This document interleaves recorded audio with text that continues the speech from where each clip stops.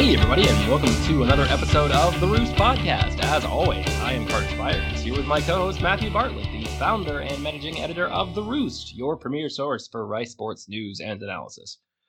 Well, that was perhaps not the ending to the season that we had hoped, but, I said this on Twitter, but if you had told me 2 weeks ago that Rice was going to play both of these games against Marshall and UAB, which was of course not a given, play both of them, that in one of them they would get a shutout win, and in the other they would have a 5-point loss.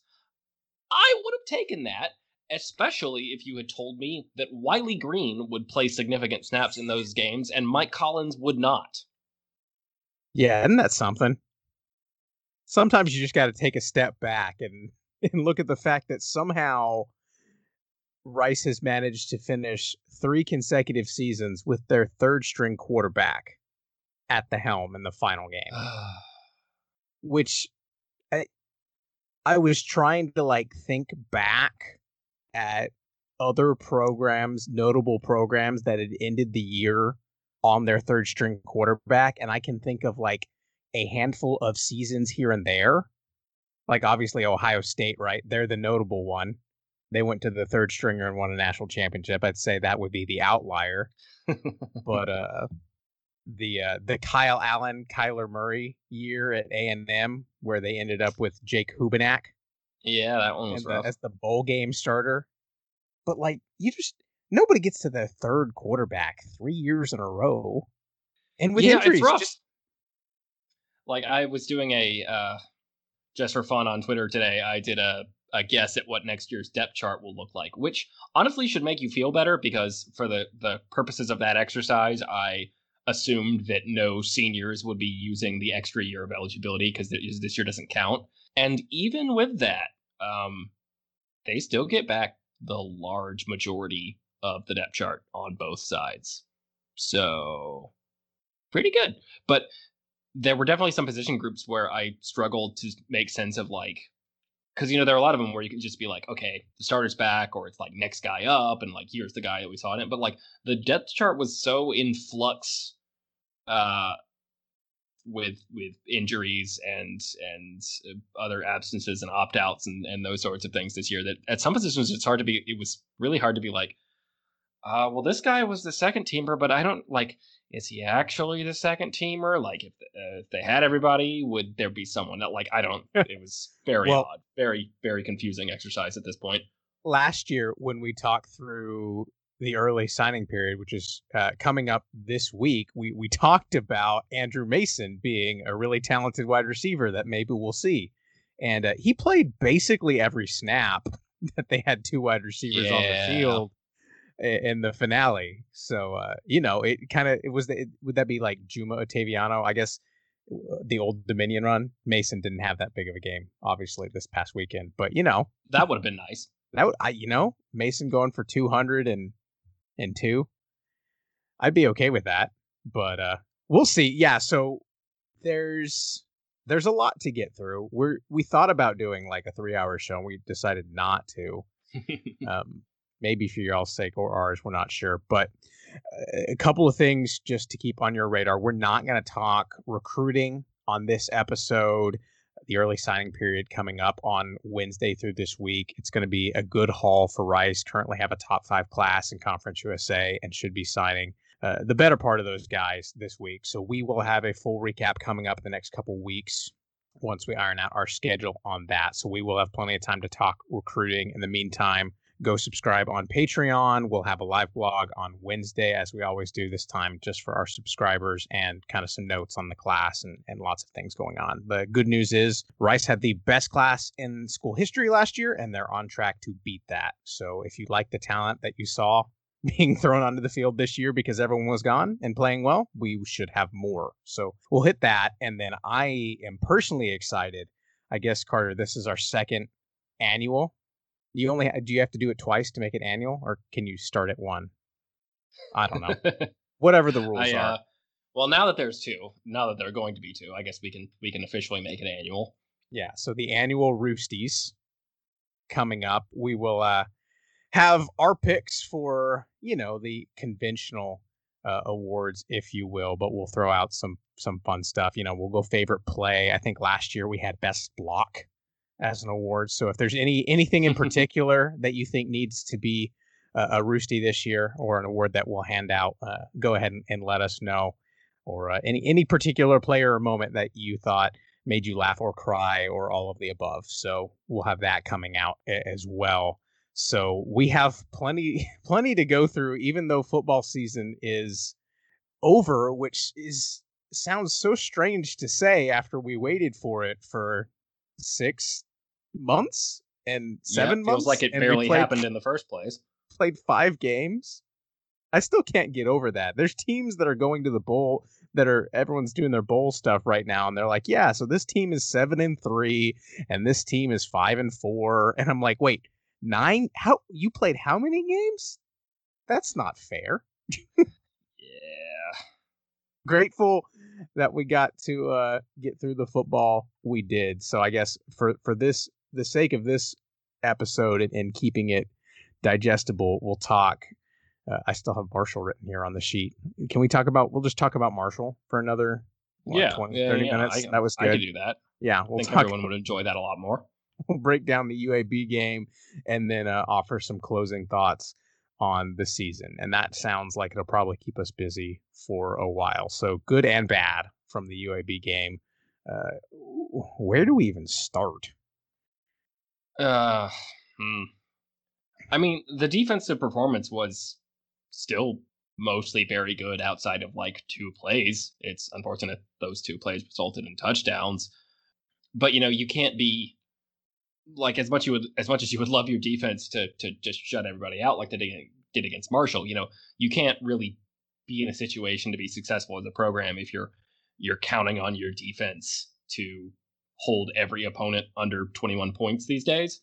So I don't, a couple of those plays were disappointing, and I think you went back and looked at those. So maybe you can fill us in on the details of those. But the old shutout or bust strategy. Yeah. So I don't know. Not their best performance on defense, not the worst. Not great on offense, but man, it's hard to do a lot when your depth chart at the skill positions is just that desolate. Yeah, and I think that the craziest thing, and we'll go through all of the parts and pieces, right? But the craziest thing was the Hail Mary on literally the last second of the game was caught at the 2-yard line. So Rice was right. And I'm not saying like the likelihood of a Rice, I guess he was a tight end. And if you haven't, I personally enjoyed kind of writing this piece of, after talking with Bloomgren post game about the season, some bigger things. Go ahead and look up. I kind of broke down how do you put into picture an imperfect season like this. And then one of the moments Bloomgren opened up his press conference. I'm like, break this down. He's like, I guess I need to be more prayerful. And it was not specifically talking about the Hail Mary. It was kind of just an offhand comment. But it really was that, Rice came 2 yards away from winning a game that they probably offensively had no business winning. The defense, held UAB to 21 points, and Rice scored 4 times with a couple of field goals and that beautiful touchdown pass from Giovanni. As much as we malign the depth situation, that pass was as good as anything I've seen Mike Collins throw this year, and he had some beauties. That was the best pass of Giovanni's Rice career pretty easily, I think. Yeah, so So go ahead and go find that piece. I thought it was worth reading. And then I guess we'll start with we have to set the scene, because I think what made how this loss went down so frustrating was the lack of players that UAB brought with them.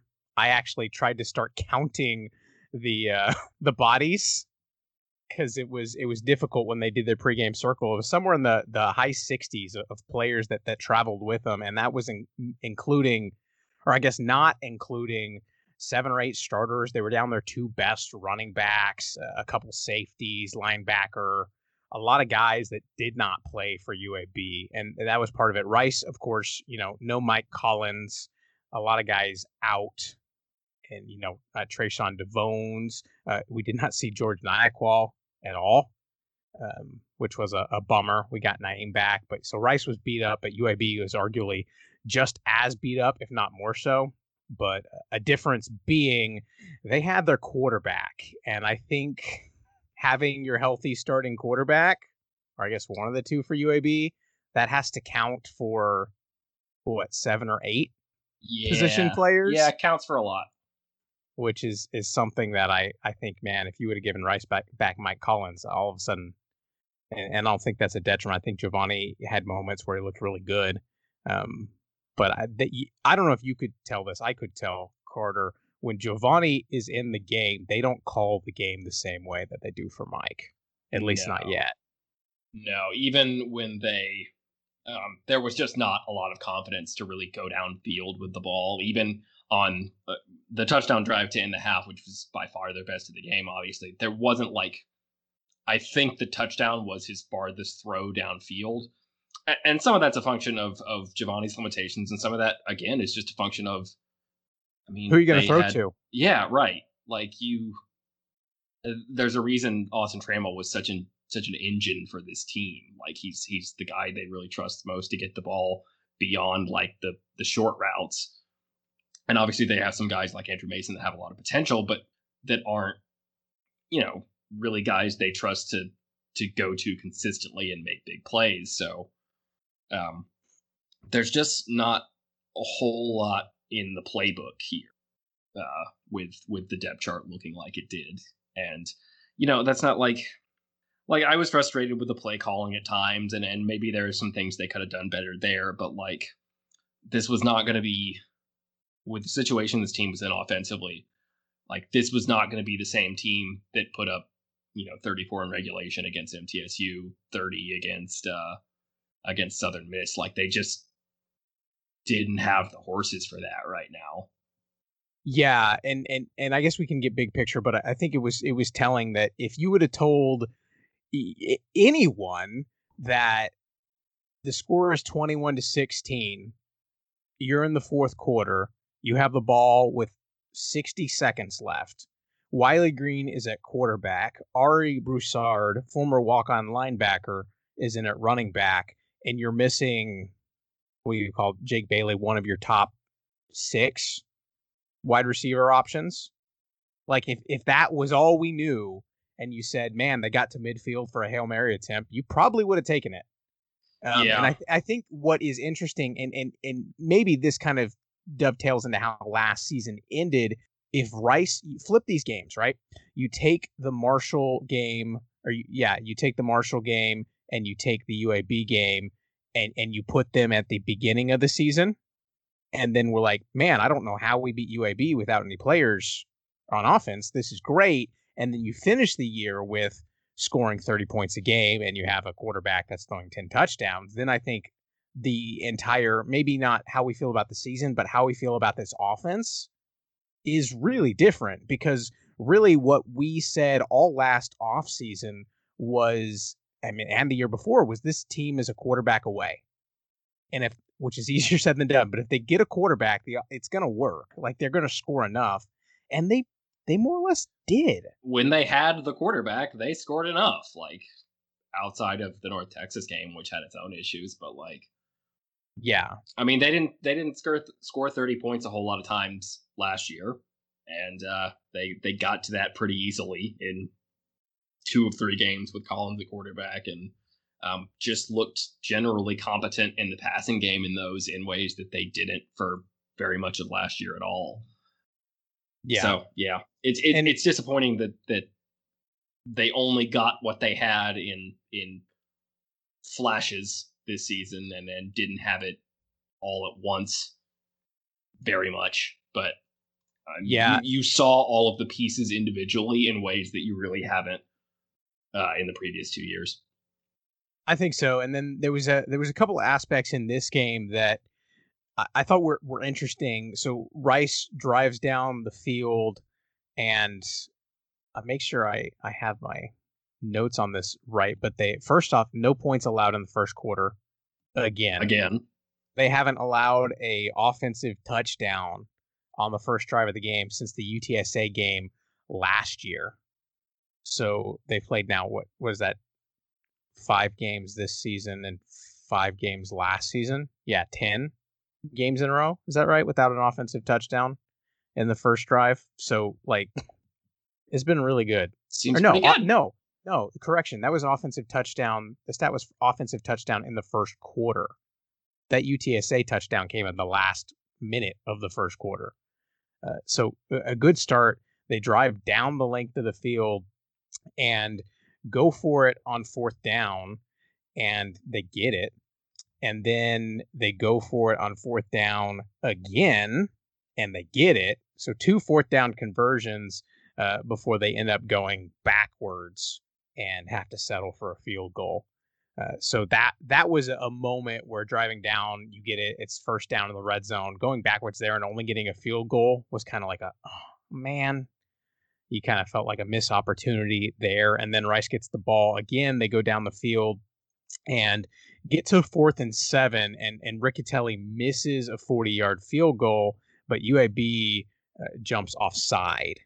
And so it's 4th and 2 on the 18 at that point, 4th and a long one maybe, and Rice still elects to kick the field goal. That was a moment that I'm kind of watching that I kind of thought had things transpired differently and the offense had gotten it to 4th and 2, that Rice probably goes for it there.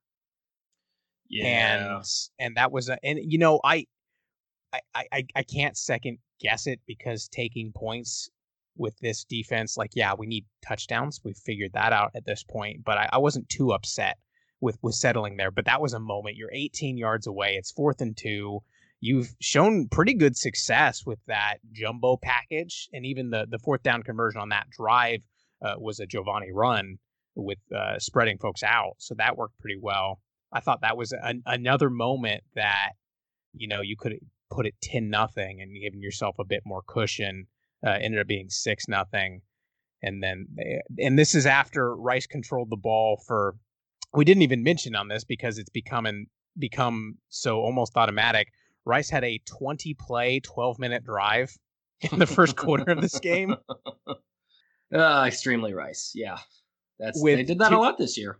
Yeah, a couple third down conversions and a couple fourth down conversions. And I get it. People want the splashy plays. When you don't have the playmakers that are healthy to do that, and you can still have a 20-play drive, like, at some point it stops. You have to stop complaining about that and say, okay, if you can take away a quarter of the game, that's not the worst thing. Yeah, no, I mean, it's ultimately exactly how this team wants to play, right? So, if you can look at big picture improvement type things, they were able to do that pretty consistently this year, even when they were limited to backups and stuff on offense. So, there's at least one tangible improvement on offense that persisted throughout the very abbreviated season, regardless of who was in a quarterback and who was in a running back and who they had at receiver. So, yeah, because last year, right, they what we saw is they could get to third down, but it was a 3rd and long, and they weren't converting that 3rd and long. This year, more often than not, I mean, it was 3rd and 3, 3rd and 4, 3rd and 2, which is exactly how this offense is supposed to function. So that much was good. And then you get, unfortunately, UAB gets the drive right after that. They take the lead. And then this was the point where I thought maybe we could have had some sort of change in how Rice was calling the offense, because immediately you see kind of a switch flick, and with, well, I guess there was a minute and like 45 seconds, 2 minutes, something like that left on the clock. Oh no, a minute 19. The Rice drive starts, and Giovanni marches down the field with 4 of 5 completions before, I guess 5 of 6, sorry, before the Jordan Myers touchdown. No run plays called on that drive, and just kind of like boom, boom, boom, score in a minute. And at that point, I was kind of like, okay, I don't think that's the right long-term answer for how this offense is going to run, but maybe in the middle. Yeah, I mean, everybody at times sees their offense struggle, for a whole half or a quarter or whatever, and then go into a 2-minute drill and drive the field and get a touchdown. And there's a very understandable impulse to be like, well, why can't we make the whole plane out of the 2-minute offense? And that's not necessarily a sustainable thing, but I do think, there were things you could have drawn from that could have been continued in the second half that they really didn't. And that kind of leads to, I think if there is one thing I would point at that I would like to see the coaching staff kind of do some soul searching on this offseason is find a way to make this offense a little more quarterback friendly. Like, this is not a simple offense, like a lot of teams run these days. Like, they have a lot of stuff in here. And when they're running the full spectrum of what they want to run, it asks a lot of the quarterback. Well, like we said, this is now, 3 straight seasons that you've had to go at least 3 deep at quarterback in serious spots. It's great if everybody's healthy and you've got a quarterback who really knows what he's doing and you can entrust him with the full depth of this incredibly complex playbook you want to put in. Is this the gambler's fallacy, right? Like we've gone bankrupt 3 straight hands, so this the 4th hand we won't. Yeah. I mean, honestly, like whatever amount of money I can lay to say Rice is not getting to their 3rd string quarterback next year through successive injuries, like I'm willing to bet that, because that doesn't happen 2 years in a row, let alone 3. Like, you just don't get that unlucky. But regardless, I think they need a way to say, if we have to go to the back up, if we have to pare things down, this is how we do that, and this is how we stay effective in those situations. Because it did seem like, and yeah, like it may be that the whole thing is just a wash, because what does it look like if they have to go to Giovanni, but they have Brad Rosner and they have Austin Trammell and they have Juma Otoviano and everything else is still in place. So, and that's my big question, because when the offense shifted, so what we didn't see is we never saw Giovanni with Austin Trammell. And we even discounting, like, Zane Knight never played a snipe, never played a snap for this team this year. Christian McStravick, the grad transfer from Boston College, never played a snap from this year, never got through camp. Like, there were so many pieces missing that Giovanni was out there with Jake Bailey and Andrew Mason, and that was it, and we liked their futures, but we never saw him with those weapons, so it's hard to tell. My question was, is the offense pared down because you don't have Juma and you don't have all of those pieces, and it's a collective conservatism, or is the offense pared down because it's a limitation from Giovanni? And I would like to think that it was all of the pieces. Because if that's the case, and Giovanni can command this offense at full strength, I mean, we saw it on that 2-minute drive, right? You can't just run 2-minute the whole time. Like, there's the playbook is limited, and there's only so many things you can do. So that's really my big question, because if what we thought coming into the season was like, can we get a guy who can run this? And the answer is yes. And I think I've seen enough from Giovanni through 2 years now that, like, I think he can do it. I don't know if he can do it aerially as well as Mike can, but I want to see the pieces. And if he can't, you need to find, heaven forbid Mike doesn't come back and Rice goes to grad transfer number 4. Although they've upgraded each time. So at this point, like, I mean, what's left? We've got a fringe starter at a Power 5 program. Bryce, who's the guy that transferred from Duke? Oh yeah, Chase Bryce. He's now Chase Bryce. Clemson to Duke to maybe he comes to Rice now. Is that I'm not I'm not reporting that at all. That's probably not going to happen. But I'm just saying, like, is our trajectory up? Like, we went from fringe starter to full-time starter, right? For a Power 5. That's where we're going. But that works. Yeah. Jokes aside, if however it happens, that's what we need to find. And if our offense, my offensive questions were answered this year. Can this staff do it this way? Yes. I think we've all seen things that I wish that this would change and look better, but I think more of those frustrations were focused on what happened in the UAB and Marshall games when they were with backup quarterbacks and no wide receivers left than the first half. So the closest they got to healthy, they checked those boxes. Yeah. So, yeah, I mean, there's always refining to do, but I think we saw enough that, you know, when they have a good quarterback, that this offense can be a real thing, which, surprise, that's kind of true of every single offense in college football. But there definitely are ways to make systems sort of more friendly so that you can continue to be effective when you don't have top talent there.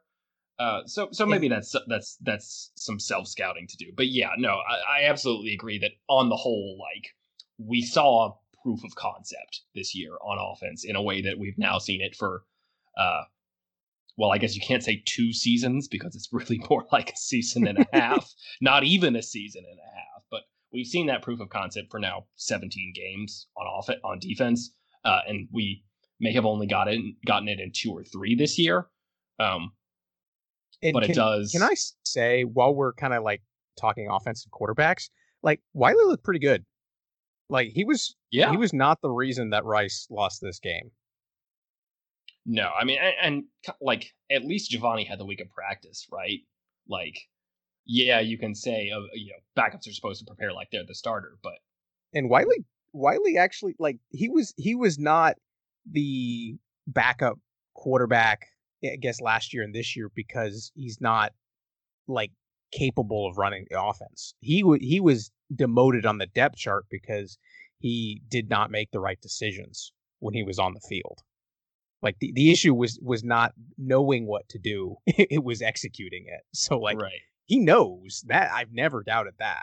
I mean, he won the season opening quarterback job last year, and like he's now been in the system for 3 full seasons. And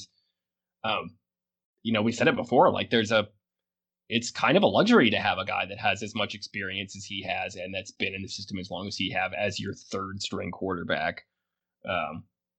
So yeah, I certainly wouldn't put this on him, but like he definitely got put in a really, really tough situation to have to come in there at that time. So, yeah.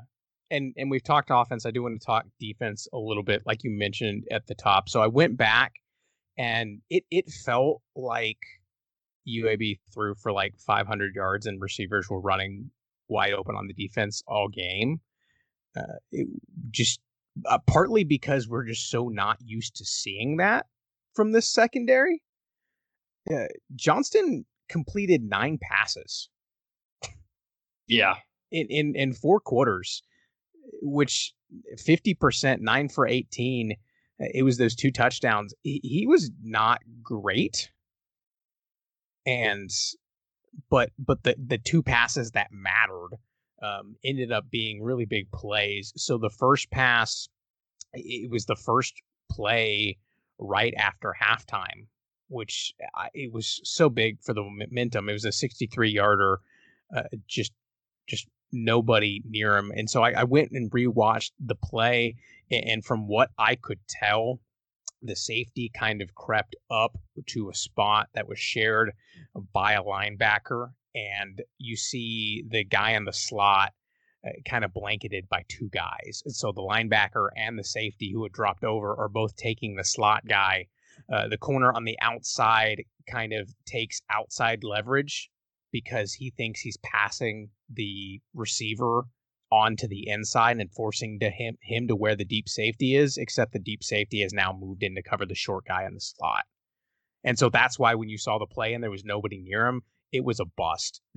I think either the corner should have known that he couldn't have passed him off, or the safety should have been. I don't know who was wrong, but somebody was wrong. And so that long touchdown, from my memory, there were some long passing plays in the Middle Tennessee game, but none that I really could think of were a bust. He had one where like we had a corner trip on a touchdown pass, but this was really like, think back to like 2 seasons ago, year 1, watching Marquez Stevenson just run behind the defense in the Bayou Bucket, and then De'Aaron King was still a quarterback, right? And just chuck out 70-yard touchdown bombs, 4 touchdowns in the second half. And yeah, that we've gone from that happening like 3 times a game to once in 5 games. It just really stunk that it happened right there.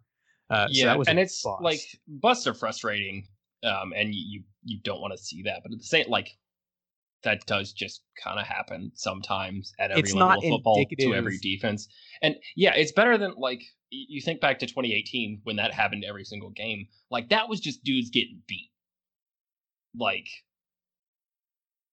that's, busts are frustrating, but you can at least say, okay, we'll clean that up and not do it next time. If you're just getting beat, like, guys are just running by you because they're faster than you are and you can't keep up, like, you can't really do anything about that except recruit better players and wait for next year. And which that's not Rice is doing, and they were running out of players. That was the problem. We didn't have Trayshawn DeVones, who's arguably their best corner in either of the past 2 games. Yeah. And up to that point, I think Miles McCord, he'd gone well above kind of my expectations for him. Oh, yeah. Miles was great this year.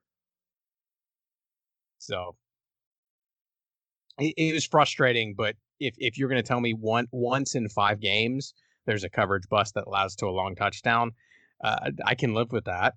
That's probably a much better rate than just about every team in the country, that, like, once or twice in 5 games you get beat for a long touchdown. Like, that's it's frustrating in the moment, but, like, that happens to everyone. And if it's happening as relatively infrequently as it did to Rice this year, especially with, as much, again, emphasizing how aggressive on the outside this scheme is, if that only happens to you once or twice every 4 or 5 games, that's pretty good. I mean, look at, like, Brian Smith comes from Don Brown's scheme at Michigan. He was Michigan's secondary coach before he came to Rice. Look at what happened to Michigan this year. They tried to play that scheme, and they didn't have the dudes to run it in the Big Ten, and they just got beat up and down the sideline every single game. And obviously, that's at sort of a different kind of talent strata than Rice is and CUSA is, but relative to the competition they're facing, Rice has the dudes on the outside that they just don't get beat like that very much, and they didn't this year. And it's frustrating that it. Well, and again, that they didn't just straight up get beat. It was a bust, but, like, yeah, and the thing is that bust, like, George Nyaqua is supposed to be right there. Like, he's supposed to. We never saw George Nyaqua at deep safety this year, and everybody has injuries, and, like, it's not an excuse. Like, the bust happened, so that there was a problem. Like, it didn't work, but man, that's a guy that, like, he might not have the physical traits to match up with some of the other guys on the Rice defense, but intellectually, knowing where he's supposed to be and being that captain on the field, he's in the right place, like, more often than not. And that's when busts don't happen, when you have guys like that back there. And so I didn't get a good look at who it was, and it really doesn't matter at safety that wasn't there. But McCord, I think it was McCord on the outside. He passed it off knowing thinking they were supposed to be there. So either McCord made a mental mistake or somebody else messed up. But yeah, it was a bust. So that was one play, and that was the play that put UAB on top 14-13.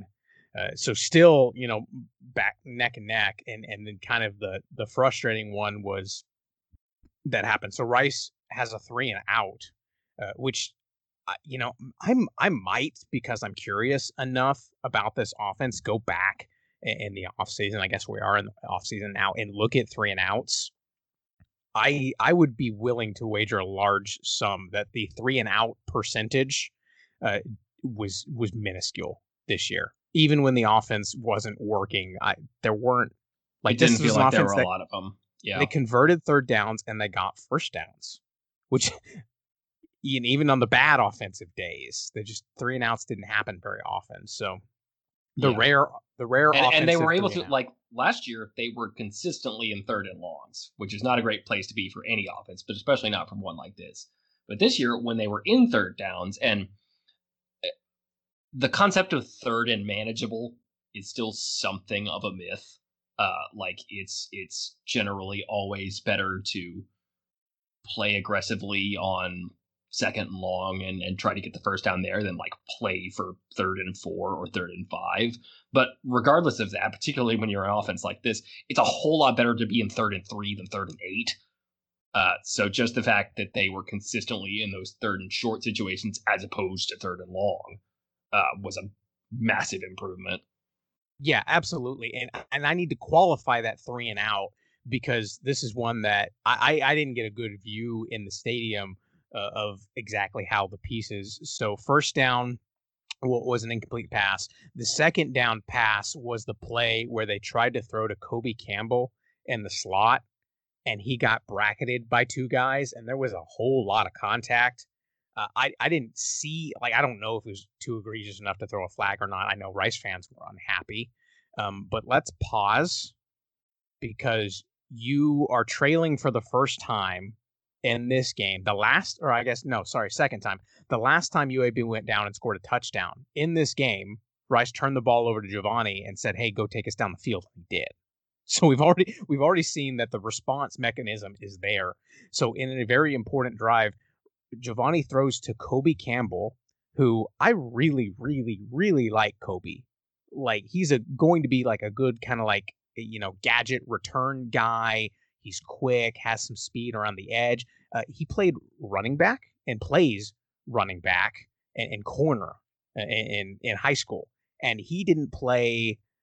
I don't know if he played it all this season, but he had 0 offensive snaps where the ball was thrown his way or he touched it before this game. He was targeted twice in that game. And when you are at a spot in the game where you need somebody to come up with a big play, asking a true freshman that hasn't touched the ball at all to be that guy, that kind of highlights the problems that Rice was dealing with on offense. Like, again, it's not an excuse, but like, it's 2nd and 10. You're going to throw to somebody. Like, you can't just throw to Andrew Mason, Jordan Myers, and Jake Bailey all game. They mostly did, but eventually somebody else has to be targeted. Yeah, it's just all the more frustrating to think about, considering how we felt about the wide receivers in the preseason, that we were like, oh, they've got so many guys, like, not all of them are going to step up, but enough of it could that this could be a really deep unit. And then coming off the last game of the year, we're talking about, the freshman running back who had not played a snap is now lining up at wide receiver. Which is and I was kind of emblematic how this season went in terms of the depth chart for Rice. Yeah, it's true. And so that penalty, or I guess lack of penalty, that doesn't get called. And then Rice throws to Jordan Myers and he picks up 8. So it ends up at 4th and 2, and Charlie Mendez has to punt. So that 3-and-out was, it was not the, oh man, they ran the ball twice and it was 3rd and long and they threw it. It was like, no, like they got to 3rd and 2 and they let Giovanni go for it and they just didn't get a call, which happens. So I'm not too uptight about how that drive played out, but it was the next drive. And this was the one that kind of had the flashback vibes of are they just throwing all over this defense? Like, is the secondary broken? And it was 2nd and 10. UAB had ran a couple of plays. They got a big conversion on the sideline on 3rd and 10, a couple plays before that. And they got a flag for holding. And actually on the play, Andrew Bird got flagged for holding. I was applauding. Like, that was a great decision because he got just enough of Jersey on the sideline that if he doesn't hold, that's probably a long touchdown, which is exactly what you teach your corners to do, is like, hey, don't get beat. But if you beat, if you get beat, make sure you're giving up 10 yards and not 60. This isn't the NFL. It's not a spot foul. Take the flag and live to play another down. Yeah, absolutely. And then it brings out the play we're talking about. So what happens is Johnston, kind of drops back and rolls out and just chucks a deep ball down the left sideline. And it was actually a really bad throw. And so I'm kind of watching this play, and I went and rewatched it a couple of times. And what you're supposed to do in that situation is you throw it out in front of your guy with leverage to the outside with the corner on the inside. You don't, there's room there, and he doesn't. He drops it back behind him under the corner. And so the receiver actually kind of turns around back shoulder to grab it, and McCord is on the coverage, and he tries to go through it to the ball, which is thrown low and behind the receiver. He reaches over to grab the ball, and with his balance kind of tilting that way, the receiver is actually able to like shoestring it, grab it, and fall forward into the end zone. So if that ball is thrown, and McCord has really good coverage, he's right there step for step with him. If that ball is thrown where it's supposed to be thrown, then it's probably knocked down at worst. But because it was such a bad throw in the position, that's kind of why it ended the way it did. And so it was really strange there. But that was one. So the first touchdown pass was a bust, which the secondary, somebody messed up. The second one was just weird, bad luck. Like, it was a bad throw and pretty good coverage. And occasionally that happens. The fact that those two plays happened back to back in like a 3-minute period after not happening all year on this secondary. Sometimes that happens. It was like one of those, if you've been watching football for very long, you've seen one of those deeply frustrating plays where a cornerback is in good coverage one-on-one down the field, and the quarterback badly underthrows the ball, and the receiver comes back through it and basically runs into the DB, who then gets called for pass interference. And it's horrible because, like, you're sitting there thinking, like, if the quarterback had just thrown the ball well, our guy would have broken it up, but instead he gets a penalty. He gets bailed out for the quarterback throwing a terrible ball. And this was like the next level disaster version of that, which is... Yeah. And that was, honestly, that was it. Like, at that point, the offense, like, UAB had done their damage and had their points, and Rice kind of struggled on offense, and Giovanni gets hurt shortly after that. And, that's at that point, we're just kind of like, it just how it happened. But I think, just, you can't just chalk it up to bad luck on defense. But if you're going to, like, I think it was the opposite of the luck that they got in the Marshall game, right?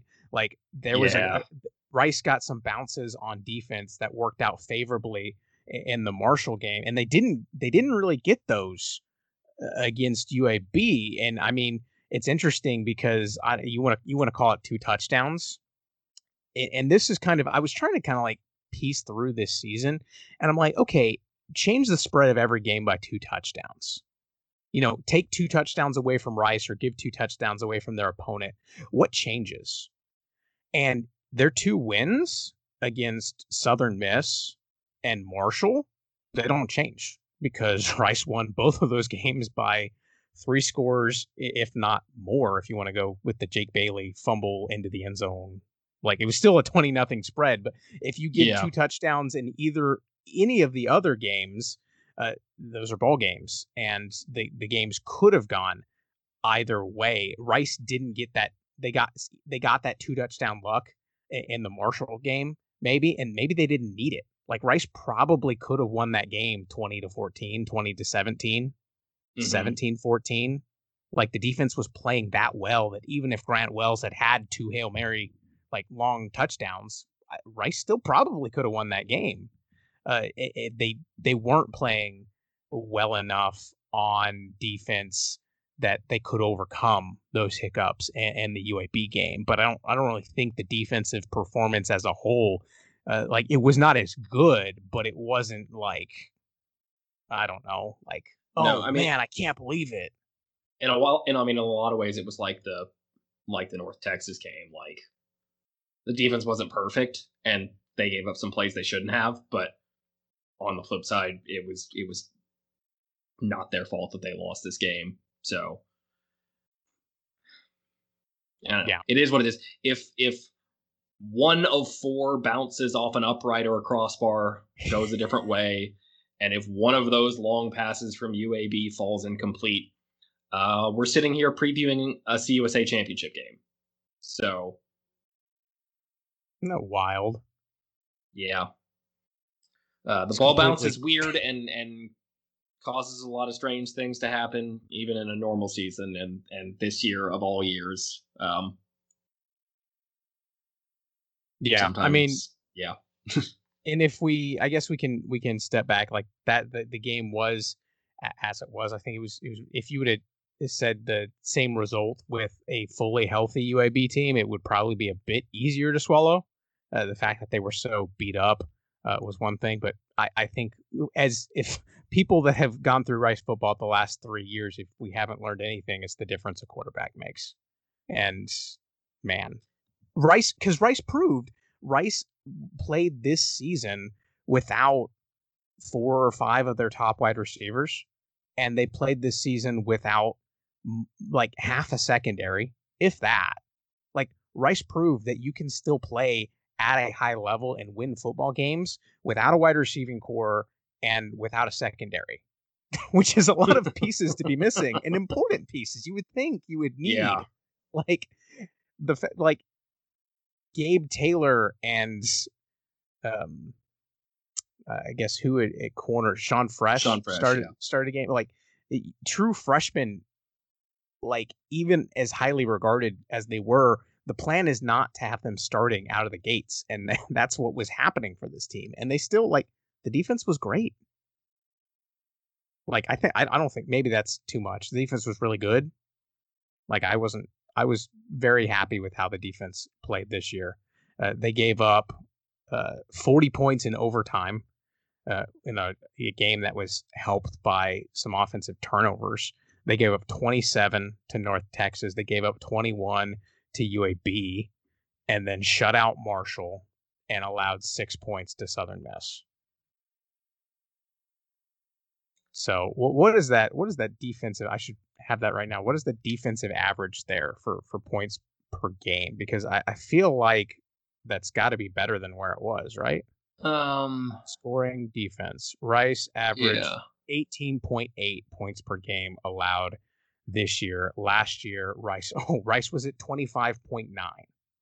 So the Rice defense, even with a double overtime shootout against Middle Tennessee, was a touchdown better than they were the year before. And if you want to go back one more year, they were allowing 36 points a game. So if we keep this up, they'll be at what, like 13, 14 points per game next year? 36, 26, 19.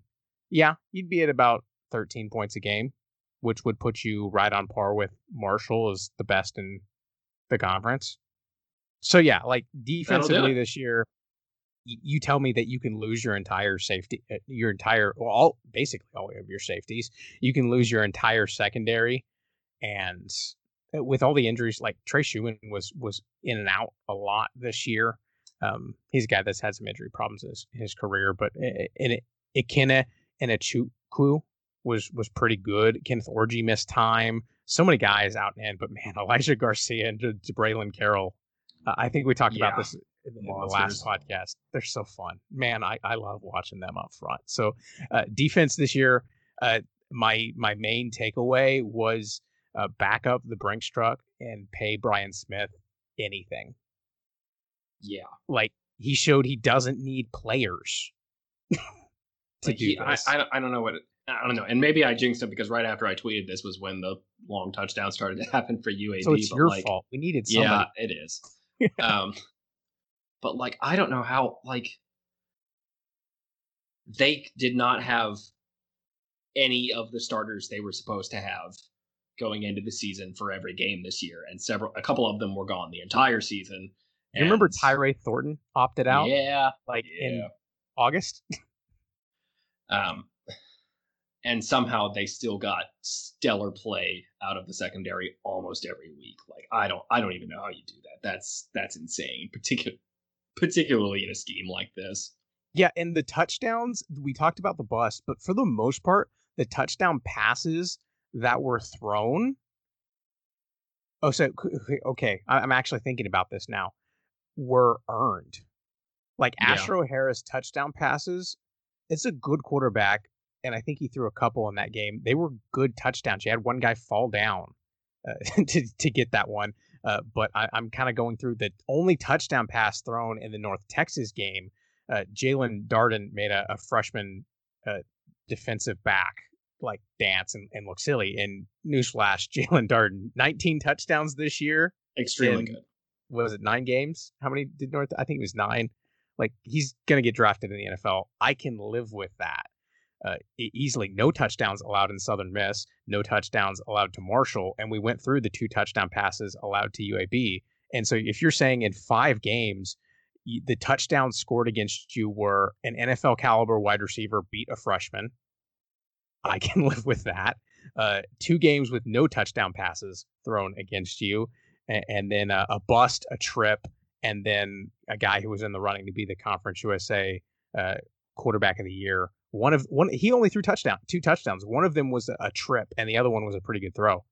So yeah, like, this defense was really good, and nobody could run on them either.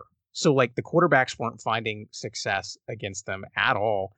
Rice ended up 4th in conference. Oh wow, 4th in Conference USA, allowing 140.8 yards per game on the ground. UTEP allowed 140.4, but that's because you could throw all over UTEP.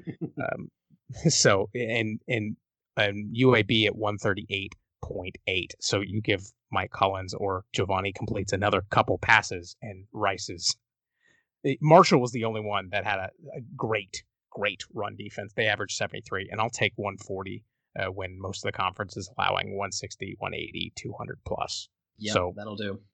Was there what was the worst? Like, do we have a hang up with any defensive performance or aspect of this defense this year? I'm really struggling. Not really. I mean, they were scratchy at times against Middle Tennessee, but that's not really surprising given the circumstances. And after that, 6 points, 27 points, 0 points, 21 points. Even just on the barest, most surface level results, that's pretty good.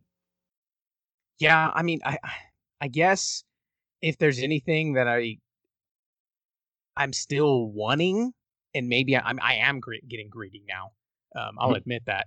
It's turnovers. They had the 5 interception game against Marshall, but they had 4 turnovers forced in their other 4 games. Yeah. Which won a game. I mean, you're looking at a defense last year that forced 11 turnovers in 12 games. So that's actually roughly on par with where they were last year, except they had 1 game this year where everything worked out. The year before, 19 turnovers forced in 13 games. So this is a defense that's, and honestly, if you're averaging 1 turnover forced a game, it's probably at least as much the offense making a mistake as you taking advantage of it. It's right. Only once and it's fluky. So like, you're going to get some bounces you would think forward, but that's the one part that I want to see. I like the coverage, and I think the coverage is good enough that when they have their safeties there that they want, they're going to get a couple of those. Yeah. Well, and even if, we'll see how things go going forward about who chooses to use. I don't know what Rice's policy will be on that. Like, if guys who would have been seniors that get an extra year of eligibility, how many of them come back, if they can come back, like what the deal's with that going to be. But even if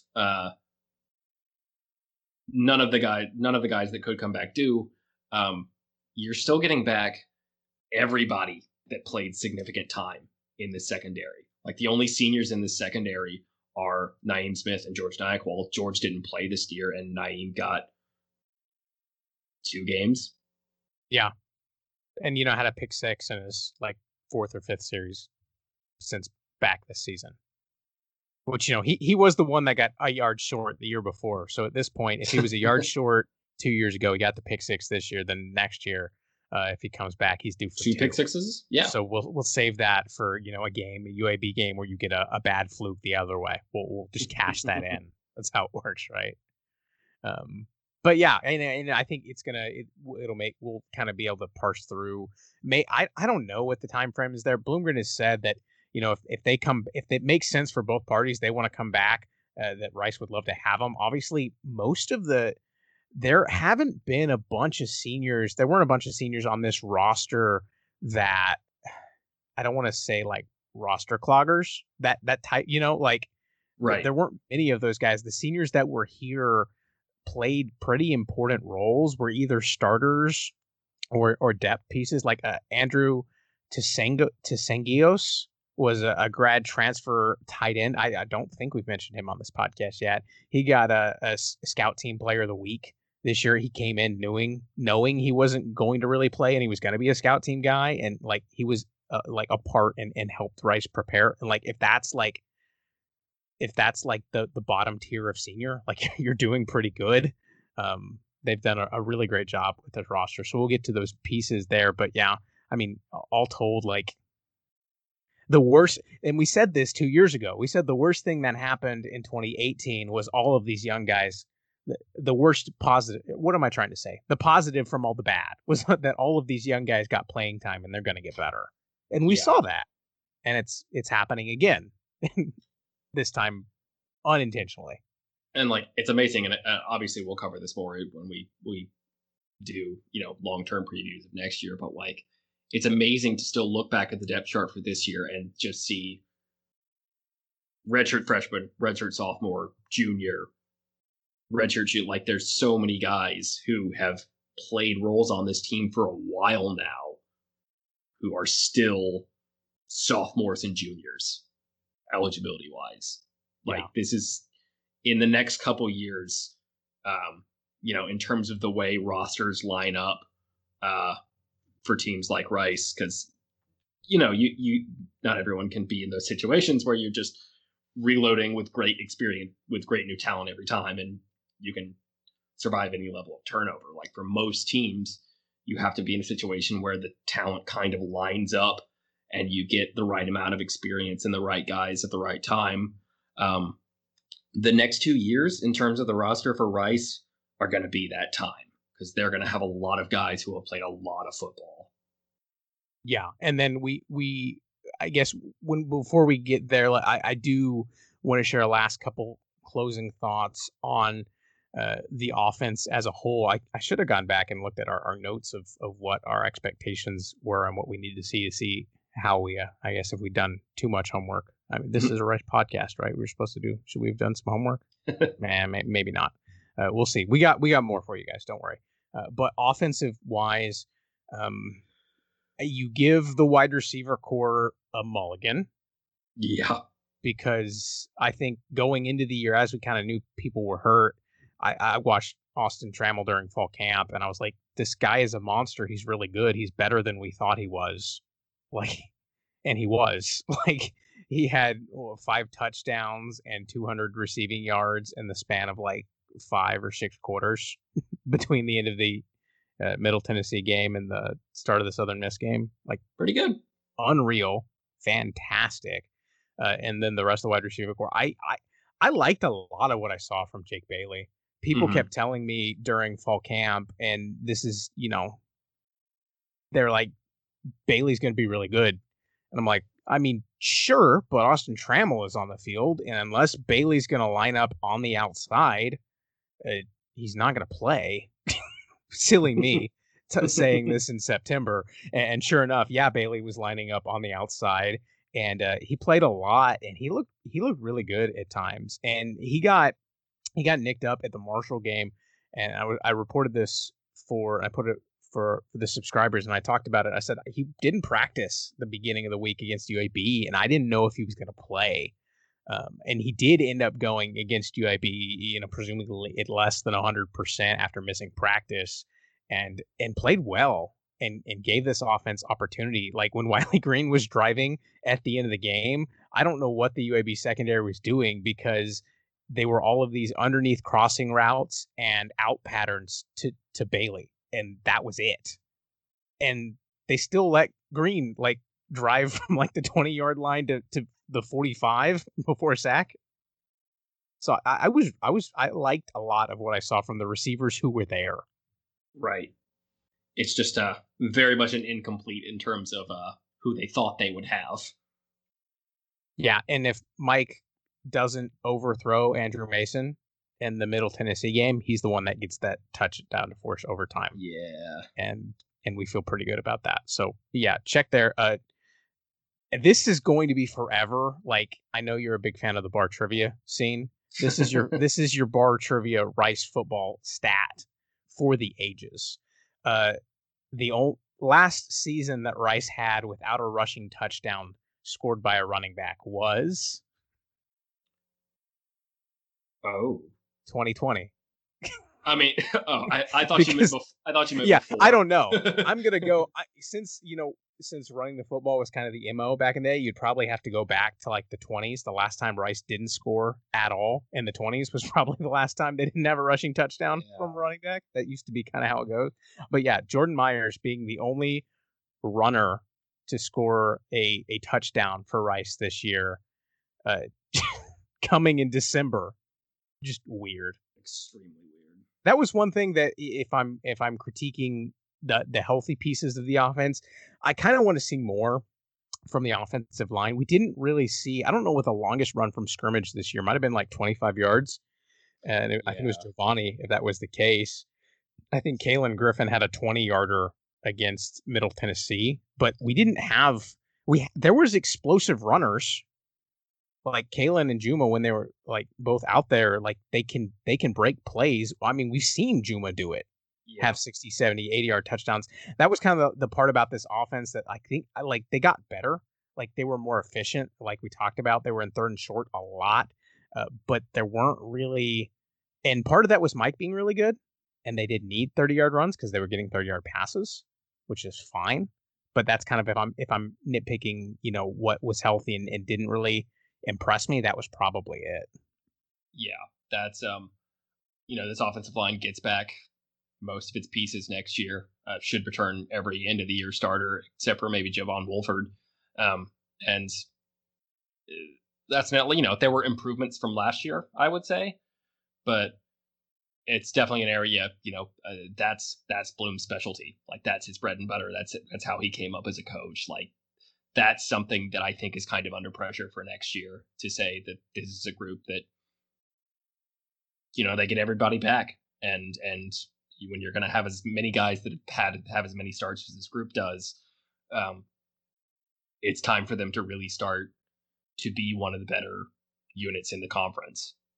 That's something you really want to see for next year. And outside of the North Texas game, when Dion Noville apparently had the best game of his season, like talking with North Texas folks before and after, they're like, yeah, I mean, I guess he could do it, but what? Outside of that game, like pass protection looked pretty good. I thought compared to years past, even last year when they brought in all the grad transfers, I think protection wise they looked pretty good. And I think putting Isaiah Floyd in there at the end of the season, man, he was pretty good, and I liked what I saw from him. He's the only 300-pound guy on the line, right? A bunch of guys at like 290 or thereabouts. But yeah, having him with in-game, it was a red shirt. He played, he started 2 games. So yeah, that I'd like to see more there. Tight end is, I guess, depends on who's coming back. We didn't really see much Jack Bradley in the second half of the season because he was, built playing out of Jordan Myers, which is fine because Jordan literally can do everything. But yeah, Jack Bradley, I want to see more of him. I liked what I saw when he was on the field. They got a really good tight end room, and that was part of the reason they were able to function. How many offenses in the country could like basically be in 1-score games at worst all season without any wide receivers and say, hey, you got to play 3 wide receivers most of the game? Rice did that pretty well. Yeah. In some ways, it's as disappointing as the offensive results were at times at the end. Like it's almost kind of amazing that it wasn't worse at times. So it felt like they did a lot with what they had, at times. And, if they can ever get to the point where they actually have all those pieces together at once, then things could be pretty good. But Yeah, I mean, if I'm giving the defense I'm gonna give the defense an A+. Honestly, oh yeah, if I'm giving the defense an A+, I'm gonna give the offense a maybe not an incomplete, maybe a B-. I think yeah, like when the pieces are there, like yeah, like it was really good. I was really happy, but it was not fully consistent.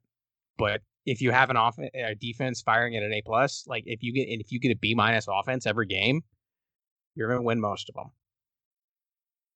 And that's the thing. If this were a 12-game season and Rice got to play UTEP and Lamar, and after those watching are wins. Yeah, what East Carolina did to SMU, like we said going into the season that there wasn't any game on their schedule, and this was before Marshall and UAB were scheduled, that Rice was obviously not going to be able to contend with.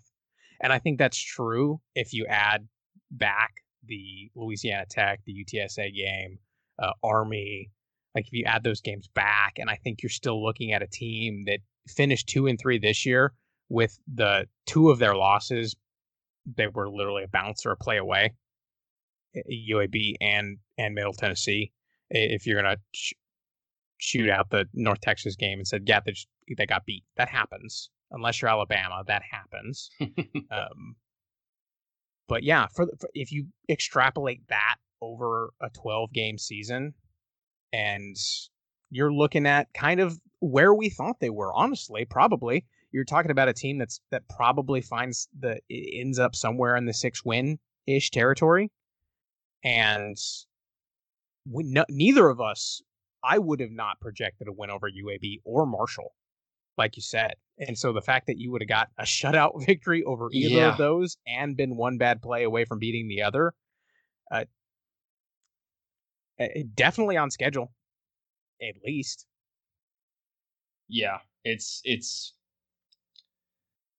so hard to know what this team would have been if the year had been a normal one.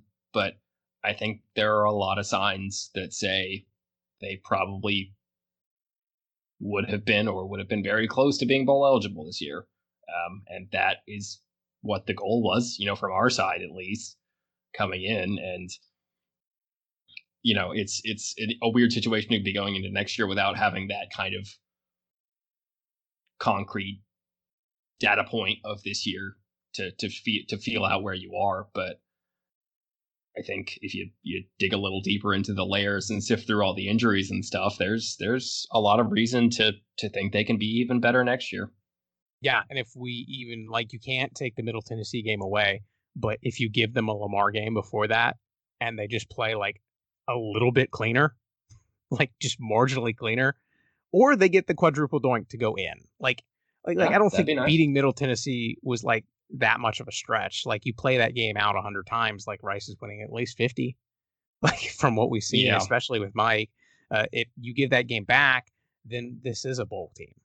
Like at 3-2, like they would have gotten a slot and probably would be playing in Frisco, I think, this week. And so if that is your margin for making this year a bowl season, then obviously if you look at this, you say 2-3, and that's it, you kind of undersell how this team played. Um, which I hate that I'm saying that again. Like I'm really really upset yeah, that I have to say that. But you're talking in 2018, this is a team that was routinely outscored by 2 touchdowns. Like just could not compete on either side of the ball to the degree that they needed to last year, coming up short again and again until the switch flicked. And actually, even if you considered the end of last year and then this year, they go 2-3 this year. They won the last 3 games of last year, and so that's 5-3 over an 8-game sample size, which a season is 12. You take 5-3, you put that over 12, and that gets you to 7-5. I mean, hey, eight and 4. That's a conference schedule right there, and that's 5-3 in conference, which is 8-4 could have won you the West. Yeah. So, yeah, all things considered, I'm content, if not happy, at kind of how everything played out. I think things went, considering there was a pandemic, and Lord, I hope I'm not sitting in a stadium when a game is canceled again. That was honestly the worst. But yeah. Hopefully the only thing we're keeping from this year is the knowledge that college football games don't have to be scheduled 5 to 15 years in advance. Other than that, just throw it all out. Yeah, and find a way to play Houston. Although I will say I was most upset that, and everybody was, I think, that Rice had to go to Marshall. Like, that just, the game still doesn't make any logistical sense as why that happened. Yeah. But I'm not going to complain about it now. No backsies. Yeah, at this point, Rice owns Marshall, and it's great. And the crowd in Huntington can fight us, I guess, but we'll just hold up zeros. That was a fun one. I'm glad that we got it. We earned it for as much like COVID junk as Rice fought through.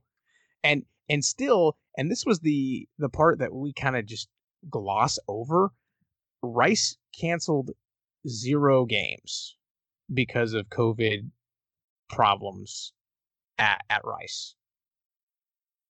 Yep. Which that in itself is crazy. And actually, if you're going to look, Western Kentucky was the only school in Conference USA other than Rice that didn't lose a single game because they had an issue and had to cancel.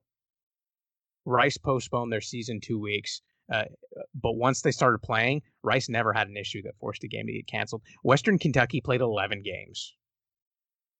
Rice just got unlucky that they were the ones that their opponents had the issues at that bad time. So weird. A lot of things didn't go the right way for Rice this year, and they still had a pretty good year. Yep. Well, it was what it was. I guess there were good things and bad things, but we could have skipped an hour of talking if we just stopped there. Yeah, that was. I mean, there you go. But there was a lot to unpack. I feel like it was worth it. Yeah. I mean, y'all can tell us. But as ever in college football, it's on to the next year, on to the next group. So we've got a signing day to talk about. We've got one last look back at this year for the Roosties, and then we'll maybe have a little more content looking ahead to next year. So look forward to that in the next couple of weeks. We will be back, and Rice Bite. This show was edited and produced by Carter Spires. It features music from Joseph McDade.